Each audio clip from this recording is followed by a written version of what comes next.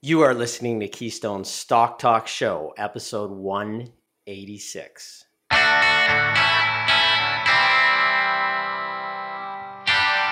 If this is your first time listening, then thanks for stopping by. This podcast is produced every week for your enjoyment, and show notes are found at www.keystocks.com. Come back often, and feel free to add the podcast to your favorite RSS feed or on iTunes. You can also follow us on Twitter at Keystocks and on Facebook, and keep submitting your stocks via the usual social channels or at our website, keystocks.com, for our Your Stock Our Take segment. And we just might review your stock in an upcoming show and let you know if it is a buy, sell, or hold.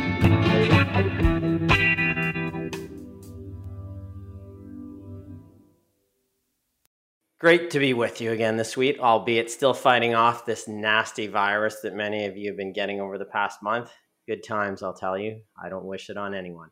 We will kick this week with a brief look at the FTX bankruptcy fiasco in the crypto space over the past week, giving you a timeline and some comments. We will also look at Elon's mess at and on Twitter. Aaron is set to take you to school this week with a quick look at earnings quality when reviewing an individual stock. I will also look at our star of the week, a client or a company that clients should be well aware of in our U.S. research. Bowman Consulting Group, symbol BWMN on the NASDAQ, an organic and growth professional services firm delivering innovative engineering solutions, including planning, construction, management, commissioning, environmental consulting, geomatics, survey, land procurement, and other technical services to customers operating in a number of regulated end markets. The stock jumped 20% in the past 2 days after issuing strong Q3 earnings and increasing its guidance. Brennan hits the mailbag and answers a listener question on Fiverr International, symbol FVRR, on the New York Stock Exchange. It operates an online marketplace worldwide, enabling sellers to sell their services and buyers to buy them. So I'm going to get to the show. I'm going to welcome my co-hosts, Aaron and the Killer Bees. They're both back again this week. Brett was there last week, but Brennan, just saying, it was a horrible show last week. Out of the crypt. I'm out of One the arm crypt. out. Kinda, yeah. Still coughing, but still coughing out of the coffin. But look at that. He doesn't sound as chipper, does he? What's going on with the guy? A little rough. Yeah, it's a lot of he's work. Wrecked. Yeah, a lot of stuff going on in the office. Yeah. So that's a good way to start a show. Thanks. For that. Yeah, Brennan's got his heart. It's good to have you back. I thought it was a horrible show last week. There's no chemistry. Thanks, Aaron. Apparently, there is zero ratings. Well, this chemistry seems really good here. Yeah. Let's go. Yeah. Let's go with that. So let's start. Brett, we've got a lot to pack into this show, so we might as well get right to it. Not talk some pleasantries here, which we have none for each other right now. So yeah. So what happened with FTX? Tell us what it is. What the hell's going on here with this SBF character? Good one. I'll first just say I'm gonna be skipping over quite a bit of it. It's a whole mess of a case. I'm trying to stick to the core details. Good. So why don't we start with what it is? What is it? Well, FTX is an unregulated cryptocurrency exchange based out of the Bahamas, and it has collapsed recently. Something which, it's happened before with cryptocurrency exchanges, but as everyone knows, history never repeats itself, so who would expect this to happen again? Never. No, never. I kid, but the difference in this one is the FTX was huge, so comparing it to other exchanges that have collapsed before, the first one, the big one, which is always cited as Mt. Gox, one of the first Bitcoin exchanges, if not the first, depending on how you really qualify an exchange, that fell apart in early 2014, which it at the time, Bitcoin, the entire market cap was 10 billion. So the entire market cap of cryptocurrencies as a whole was 10 billion.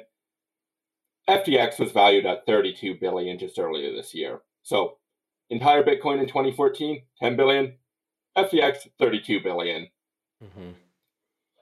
So the reason why it got so big was they lured in significant investment from SoftBank, Kevin O'Leary, Tiger Global, and even the Ontario Teachers' Pension Board. One of the other notable ones is the prominent VC fund, Sequoia Capital, and it was just purely starstruck in their meeting with the CEO of FTX, Sam Bankman-Fried, or SBF. Sequoia partners were practically begging to give him money, while he was, as all serious CEOs do during meetings, he was playing League of Legends, which Sequoia, they were displaying this on their website until very recently, where they wiped it off now. So really, what happened? Did all these people and funds just do no due diligence, or something more happening under the surface at FTX? Let's take a quick look back. SBF, Sam Bankman-Fried, founded FTX in 2019, and it quickly became the go-to exchange for many institutional investors looking to gain access to cryptocurrencies. He was constantly in the public eye. He testified in front of the U.S. Senate, a major political donor to primarily Democrats, but also to a lesser amount Republicans. And only a few months ago, he was an altruistic savior of the cryptocurrency space when he bailed out Voyager Digital, supplied liquidity to others following the Terra Luna collapse. He charmed institutional investors and many cryptocurrency users over the last few years, leading to the rapid expansion of his firms. So how did the man who everyone was seeing in these great eyes, he was a great person, wipe out billions practically overnight? The collapse of FTX is a case of fraud, poor management, and conflicts of interest. The direct downfall of FTX was against its own terms of service. They lent out customer deposits, primarily to its trading arm, which technically a separate company, but in reality it's the same company. It was owned by the same people. The way they were interacting, it was the same company. It was the same organization. Put up an organizational diagram of how they were interconnected. It's just a mess between all their subsidiaries, but we'll focus on FTX Alameda for this. Alameda Research was ran by the 28-year-old and supposed girlfriend of SBF, Caroline Ellison, who had previously stated they only use elementary school math to run their risk management services. Yeah, absolutely could pull it off without my math degree. Use very little math. Use a lot of elementary school math. Being comfortable with risk is very important. We tend not to have things like stop losses. I think those aren't necessarily a great risk management tool. I'm trying to think of a good example of a trade where I've lost a ton of money. Well, I don't know. I probably don't want to go into specifics too much with that.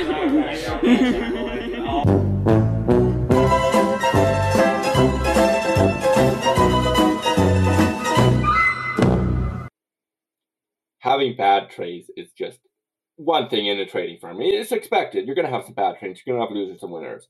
But at the time of that interview, she was likely using funds fraudulently gained from FTX to fuel losses that she was accumulating. The public collapse of FTX became apparent in early November. The public got its first glimpse in the chaos of Alameda Research on November the 2nd, a leaked document showing the massive hole in the balance sheet only covered by its sister firm's FTX's FTT token. The same token that FTX can print in the form of central bank would like $1. Having the token on its balance sheet it's not a surprise, but roughly $6 billion of the $14.6 billion of assets were in FTT. So about 40% of your assets are something you can print, and in reality that doesn't have value when you can print your own. And worse, Alameda was using FTT to leverage itself. So if FTT can't easily liquidate or sell the token off, it can't pay its liabilities, which of course, that's what happens. On November the 6th, the CEO of Binance, CZ, the largest competing cryptocurrency exchange, held $2.1 billion of FTT and announced its plan to liquidate its assets as it was exiting its FTX equity position, which it previously held equity in. It was one of the early founders of FTX, early capital providers of FTX. And as that's announced, people ran for the exit.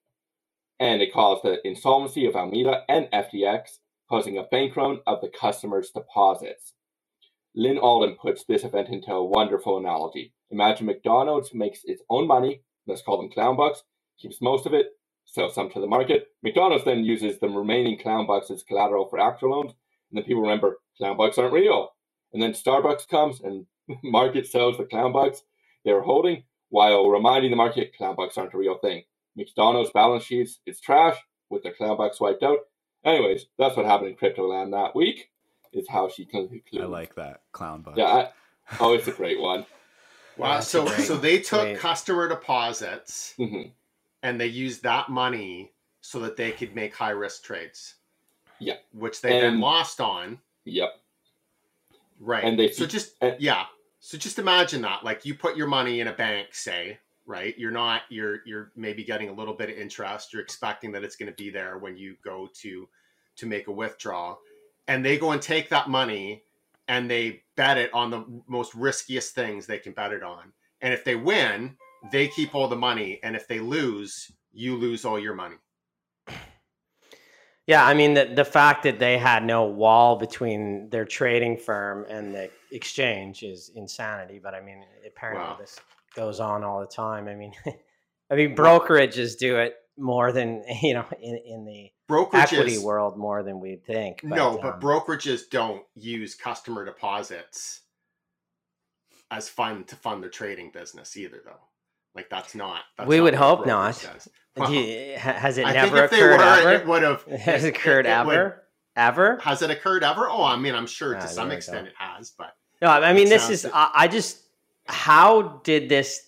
30-something or under 30, basically. Like, he was a former trader. That's what he was. He's a former trader, and he convinced millions of clients, or over 1 million clients, some of the wealthiest in the world, without a great deal of due diligence, to invest either in or via a Bahamas-based cryptocurrency, which lacked a basic board of governors and really much oversight with any teeth at all. The exchange had a partner firm, Alameda Research, which is his own trading company, which had a significant performance of it, or portion, of its assets in FTX's native token, FTT. Its own crypto, as I understand, which basically, I mean, I can't value. It has no value, but people bought it. I mean, to me, it just appears that fear and greed drove people insane, and there was no basic due diligence being done into this company at all. Pardon? They liked his energy. Well, I mean, and that's what he had a good story. That was literally posted on Sequoia's. Right? Sequoia is one of the largest VCs in Silicon Valley. We liked his energy. Yeah, well, no, that was part of what gained him. Listen, no, but honestly, it's part of what gained him the capital in the seed valuation was his amazing energy. And Brett pointed out, in those moments, he was playing League of Legends? Yes. As he was pitching this, and Sequoia, the entire investment committee, was wetting their pants over his vision of digital currency in the whole world. Like, he wasn't taking any of this seriously. It's not like this was an original programmer that was programming the blockchain, the technology behind this. This was an individual who was a trader selling them on something, really. I mean, he went to MIT. He's probably likely fairly bright, but honestly, and then the others he had involved, like, if you look at the trail here, his girlfriend was the CEO of Alameda. And like, do a couple Google searches on her. I mean, she's from MIT as well. Probably relatively smart, can do the math. But, what were some of her... needed elementary school math. For but some of her biggest quotes were, you have to, being comfortable with risk is very important, and giggling as she said it. And this is who you're trusting with $10 billion to be the CEO of that company. Of and then energy, though, she was, sorry? No, go ahead. I'll let you finish there. Well, she was asked about outlining times when she lost money and saying, after musing over it, she said it was hard to figure out a time when she can recall one, but she could probably not get into the specifics of the time she had lost money, and then just laughed it off. Like, these interviews are out there, and people have invested in this firm and put their clients' capital in these companies. I mean, it shouldn't shock me, to be honest, but it still does shock me that investors put money behind companies like that without significant due diligence. I would say don't always follow the herd. The smart money can also be really, really, really dumb. And if you don't understand something, don't invest in it. Blockchain for me appears to be a wonderful technology. The world is continuing to look for like many use cases that may change the way we conduct business. But to force its success on millions of crap coins or some NFTs that hold little intrinsic value just doesn't make sense, and really is going to lead to fraud and has led to fraud and just sad losses in people's portfolios. And to be honest, they should take responsibility for those losses, because you're investing in something without understanding it, without having any ability to gain a fundamental value or intrinsic value to what you're putting your money into. Stick to businesses that you can understand in regulated industries with your hard-earned dollars, or this can happen. Yeah, certainly. It reminds me, just talking about his energy, it reminds me of a quote from Warren Buffett. And I'm sure I'm not going to have the quote perfectly, but he said that when he's investing in a management team, the 3 requirements is that they need to be intelligent, they need to have high energy, and they need to be ethical. And he said that those 3 things together is what makes a great management team, what makes, in turn, a great investment. But he said if you only have the first 2, the intelligence and the energy, but you don't have the third, the ethics, then that's essentially the worst case scenario, because they will actually absolutely kill you. Yeah, and that may have went on here. Yeah, exactly. Yeah. Okay, so what do we want to get to next? Do we have anything else we want to dig into? Aaron, you've got, you wanted to talk about Elon's escapades at Twitter? Just to kind of follow up on the segment we did. I mean, we could just talk about it really quickly. Just to follow up on the segment that we did last week, we talked about a little Twitter feud between Elon Musk and AOC over the $8 verification feature that Elon was introducing to Twitter. So they got in this feud, we covered it, and it seems like only days later, Elon Musk had completely reversed course, and now he's eliminated the $8 paid verification. So I guess AOC was right all along. What you agree, Ryan? Made a few people. Huh? Sorry, I didn't. Did that happen? So that it's been dropped completely? Yes, my understanding is yes. And can you? Yeah, my point. I'm not sure if I believe you were on the show, but I don't think AOC right, doesn't it? No, but I'm saying I don't. I'm sure you were on the show, but I'm not sure you're listening to the show. I don't think that was my point, that AOC was right or wrong. I was making a point that it was absolutely, that what she was talking about in terms of not like in terms of charging that, right, was his right, and to say that it's not his right to do it is the whole point, right? And it is his right to bring it in and take it away if he wants, and for her to complain about it, well, she can complain about it. But the other point was too, there was, pardon? I didn't listen to the last episode, so I wasn't there. No.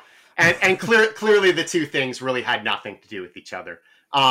So essentially what happened, from my understanding... Well, I think that he dropped it because of our debate on here. Probably is that's what happened, yeah. No, what from my understanding is what happened is, and when I heard about this, I thought like, okay, well, he's adding $8 to the vetting process so that anybody can be vetted to get this verification on Twitter. Well, I guess no, it was just about the $8 and not about the vetting, right?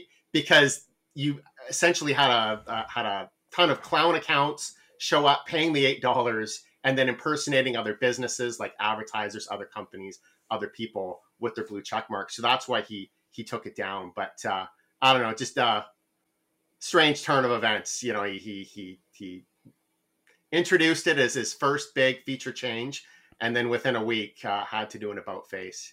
Now, I think there's a lot of things that you can criticize Elon Musk for. One of the things I've always said, though, is that I think that he's maybe possibly one of the greatest engineering minds of the generation.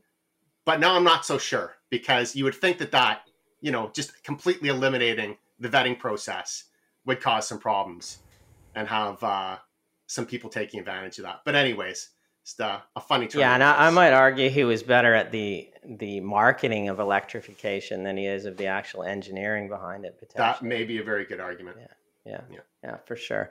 Good. Now, okay, let's get to your segment on the quality of earnings. Sure, excellent. So as people know, anybody who knows Keystone knows, we are stock investors, and what we do day in and day out is we research stocks, we research companies. A big part of that is looking at the financials, looking at the earnings, looking at the cash flow. So this is something that we've covered recently in our webinars, in our VIP in-person seminars. But I just wanted to pull out a couple of slides from that and talk about a subject that I think it should be important to most investors. And that's the subject of earnings quality. And really, can you trust earnings that are reported by a company on their financial statements, or the earnings that are then re-reported or redistributed by financial websites like Yahoo or Morningstar.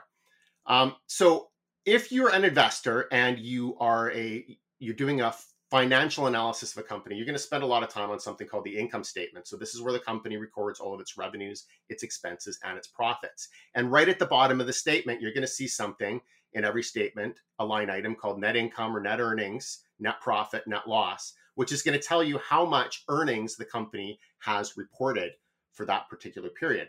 Now, the question is, can you trust this number? And the answer is no. Unfortunately, you cannot trust this number. And there's different reasons why. There is the possibility that there's dishonest reporting. But a lot of the times it has nothing to do with dishonest reporting. It's just the way the accounting system works. So there are major limitations to the income statement that people need to consider. And they need to consider this when they're using data that doesn't come right off of the income statement. Say, for example, if you're getting a price to earnings ratio or some type of financial information from Yahoo Finance, because their information, their earnings probably comes right off of the income statement. So one of the big limitations to the income statement is that net earnings may not be a good representation of real earnings. And so what would real earnings be? Well, real earnings is what we would consider to be the cash profitability that a company generates in a particular period. Now, one of the things about the accounting system is that we have these things called accruals. And that means that you want to match revenues and expenses that are associated with the same period in the same period. So you can be reporting revenues and you can be reporting earnings, but you don't necessarily receive the cash from customers in that period. Now, according to accounting rules, you would still report that as earnings on the income statement. And if you receive that cash maybe in the next period, it's not really an issue. But what happens if you don't receive the cash? So that's a major issue to consider. But there are also other items on the income statement, like gains and losses on financial instruments that don't impact the cash flow and aren't really part of the business operations. Right? So here's an example of an income statement. And if somebody were to look at this and go right to the bottom, they'd see 22 million in net income, up from a loss of about 11 million in the year before. And that looks really impressive. But once again, we can't just take this number at its word. We need to look through the income statement to see if everything looks legitimate. And right away, I can see a couple of things. Fair value on adjustment to assets, $46 million gain. Investment income, $1.4 million gain. So this is significant, and this needs to be considered.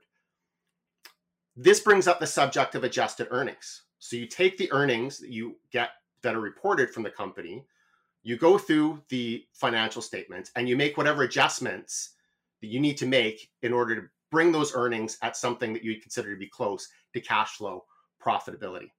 So adjusting earnings is absolutely necessary when you're doing analysis.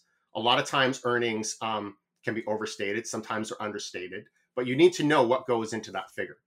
In Canada, typically we refer to this as adjusted earnings. In the United States, they typically refer to it as non-GAAP earnings. So just taking the previous example there, we had 22 million in reported earnings, but then we removed what we considered to be non-operating, non-cash flow relevant line items. So investment income, we removed the 1.4 million, fair value adjustment to assets, we removed the 46 million. And this brings our reported earnings down to our true adjusted earnings of negative 25 million. So we go from positive 22 million to negative 25 million by making these adjustments. But there are also risks to using adjusted earnings. There's also risks to making these adjustments.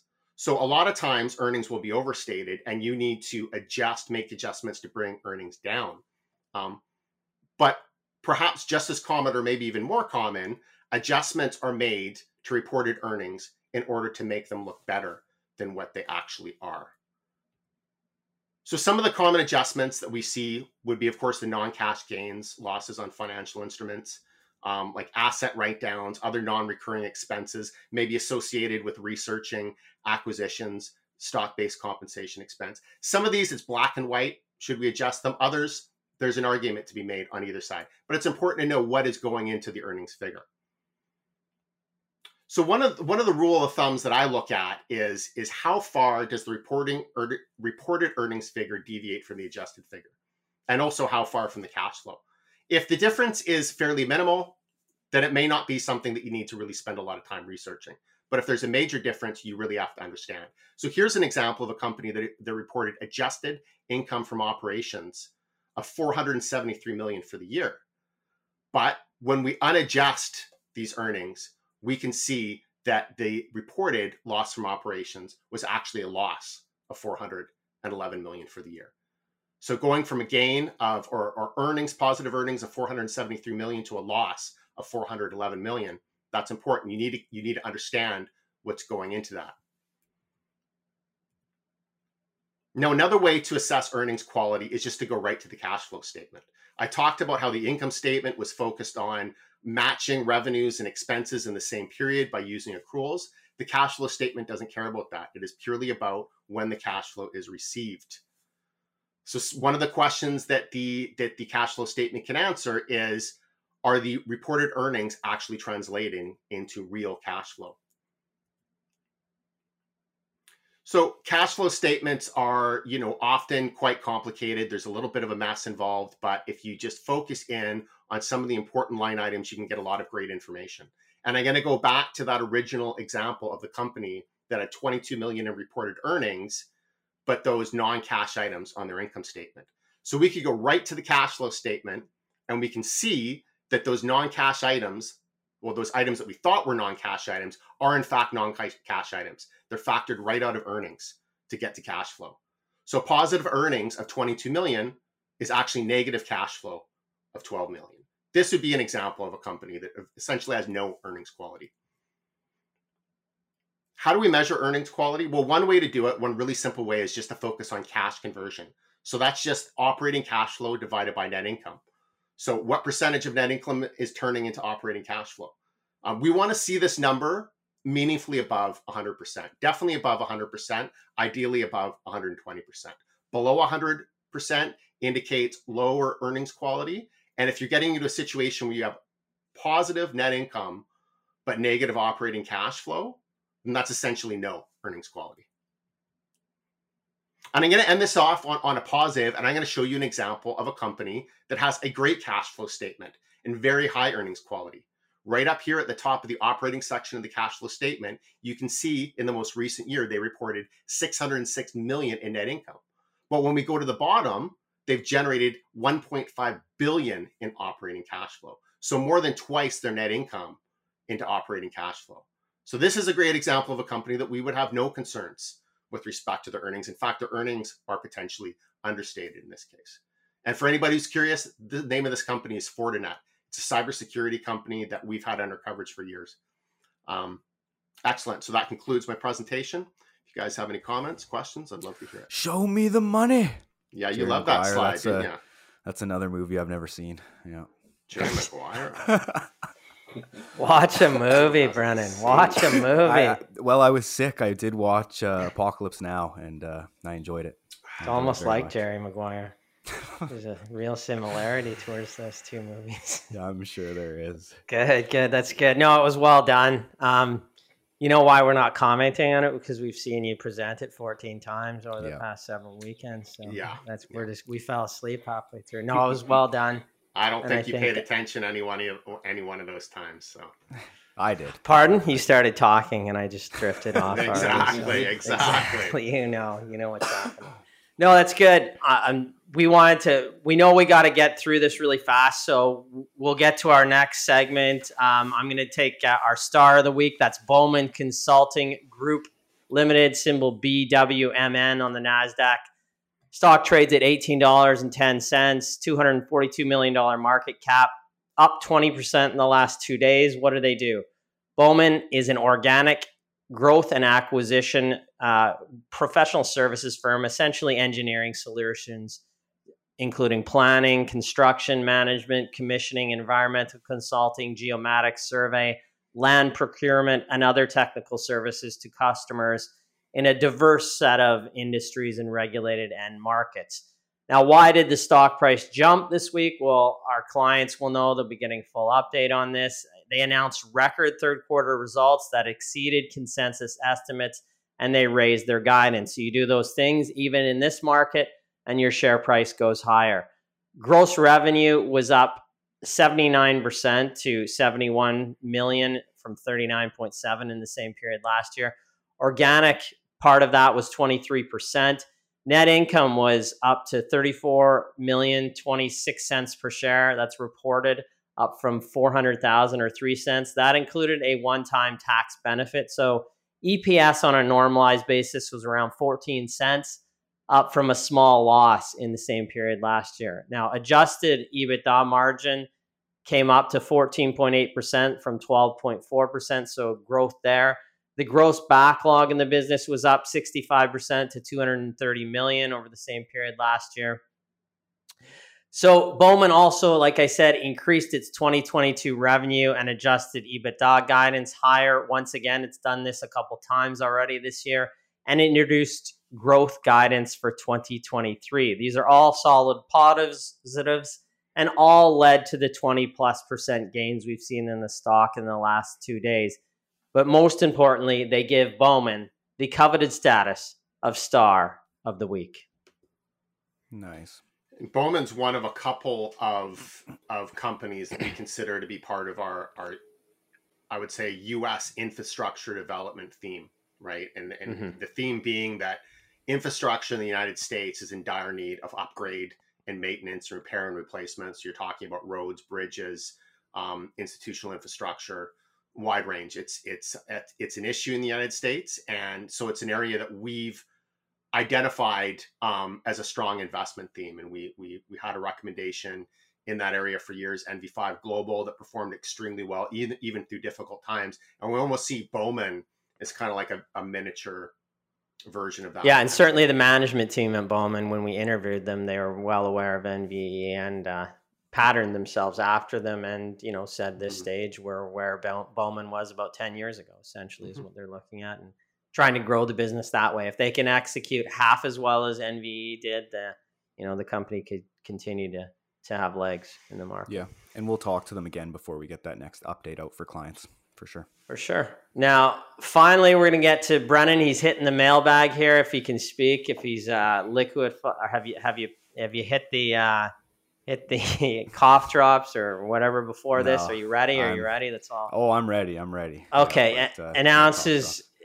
You're going to answer a listener question on Fiverr International, symbol FVRR on the New York Stock Exchange.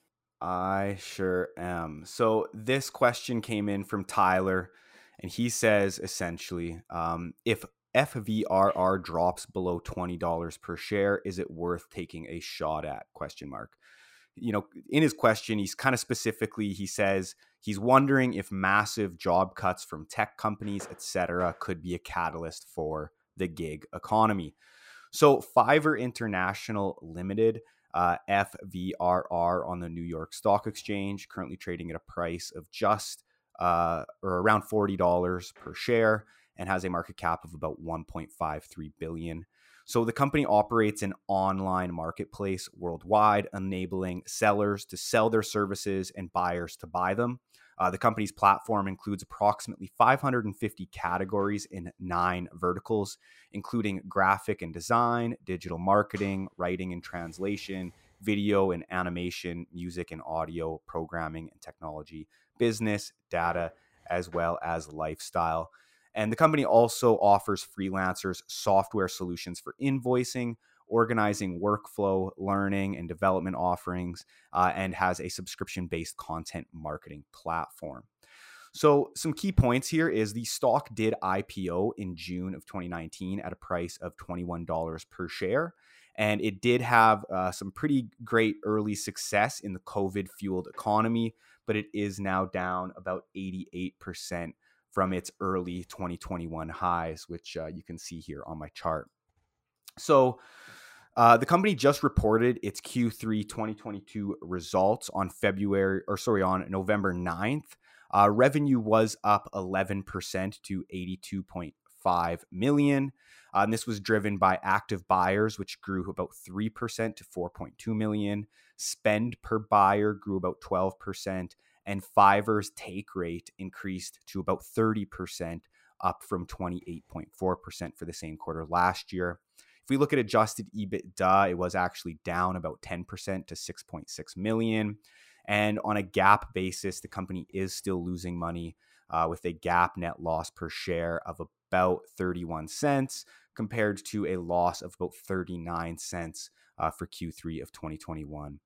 And adjusted EPS, so the company does quote an adjusted figure as well, and they provided that they actually earned about 23 cents in adjusted earnings, which is up from about 21 cents in Q3 of 2021, which is last year. So Aaron did just, do his recent segment on this essentially. So let's really take a look at why the earnings here are so different from the GAAP. So the only reason that Fiverr is posting adjusted profitability here is because of its large share-based compensation expense, as it is adding back approximately $17.6 million, or this would equate to about 47 cents per share in earnings, which generally we don't like to see, as this is holding the company back from GAAP profit. And this is essentially dilution. This is an actual cost that is being faced by the company. So I don't know if we can just completely ignore it. So moving on, the company did provide guidance as well. And looking forward, Fiverr anticipates fiscal year 2022 for revenue to be about 337 million at the midpoint, which would equate to about 13% growth year over year. As well, adjusted EBITDA is looking at about 22.5 million, which is actually a decline of about 2% year over year. And keep in mind, as you can see here on the page, we have seen the company now reduce its initial fiscal year 2022 revenue target by about 10% and its adjusted EBITDA guidance by about 25%. So, that's not something that we do like to see. The company does have a nice cash position on its balance sheet, but it still has a net debt position of just under 86.6 million. And on a forward enterprise value to adjusted EBITDA basis, the stock trades at about 72 times, which is not cheap. And even on a price to sales basis, we're looking at a multiple of about 4.6 times. And on a trailing basis, it trades at about 54 times adjusted earnings. That's all for a company which is growing revenue at about 13%, is not profitable on a GAAP basis due to share compensation, essentially. And it appears that growth is beginning to slow, as in the last 2 quarters, revenues were down sequentially, which is the first 2 quarters of declines experienced in the last 12 quarters. So to conclude here, the gig economy is an interesting space, as it allows people to become the makers of their own destiny, which is why many millennials are gravitating to this type of freelance work, as it provides a bit of freedom and independence from an overbearing employer, such as Ryan. Just kidding, Ryan. You're not overbearing. Just kidding. And as well, like looking at what Tyler was saying, an overall macroeconomic downturn and job cuts could help Fiverr find more supply of skilled workers for its gig economy platform. But what would happen to the demand side of the equation? Like, I would argue personally that demand for services would likely slow, potentially leading to lower revenue for Fiverr. So there might be, more freelancers on the platform, but, demand for their services might wane as well. So it might not actually benefit them as much as you think in a macroeconomic downturn. So I think at this point in time, we would stay on the sidelines given its pricey valuations, guidance, which has been revised much lower, and what appears to be slowing growth. You know, even to answer your question, Tyler, if the stock was below $20, it would definitely be more appealing, as the stock, or at that point, sorry, the stock would be trading at about 36 times adjusted adjusted EBITDA and 27 times adjusted earnings. But again, even at those valuations, the low teen growth isn't that appealing. And I'm joking, Ryan. Yeah. You're not an overbearing. Yeah, you're done. So no, no, I mean, I'd be a hard no for me. I mean, I get what's trying to be accomplished here in the reasoning behind, you know, looking at this company, but you know, even if the stock dropped to that range, you're talking about revenue growth of 12 to 13% and adjusted EBITDA growth, and this is adjusted earnings, not real earnings. Adjusted earnings was limited as well. If it had absolutely high growth, you might be able to sell somebody on it, 6 to 8 months ago. Now the market wants actual earnings and higher growth than that to be able to pay a multiple. So, I mean, unless something changes and growth upticks, I think the company's actually vulnerable. Yeah, I would agree with that. There's almost nothing that I see. So if you just in terms of reported earnings, they have nothing, or it's a loss. A loss. Yeah, it's a loss. Yeah, I mean, maybe at 10 or 12 times earnings, I'll look at it. That's a big. Yeah, I mean it. To me, it looks like right now it's in this market for 36 times earnings. There's much better companies out there in the tech space to buy. And like, I'd also like to add too, like it's headquartered in Tel Aviv, Israel. So, I mean, generally we do see companies there kind of actually trade at a discount. Yeah, exactly. A significant discount to others in the market, to be honest. And so again, another, not completely a red flag, but it's something that would actually give us a pause to say, well, this actually deserves a discounted model to some of the other tech names out there. We see that. I think that, we've used their services, to be honest. It's a good business, but there's many companies out there that you say use their services over the past 3-4 years, and they've been priced ridiculously in the market. This stock has been absolutely cratered, and to be honest, it probably deserves to get taken out and beaten a few more times, and can go lower. Yeah. Not that it's a bad company; it's just the valuation for us. Yeah, exactly.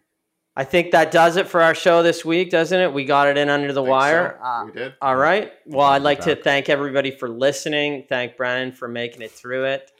Your mom's been cheering you on in the background. We know, we can hear her there. Thanks, Colleen.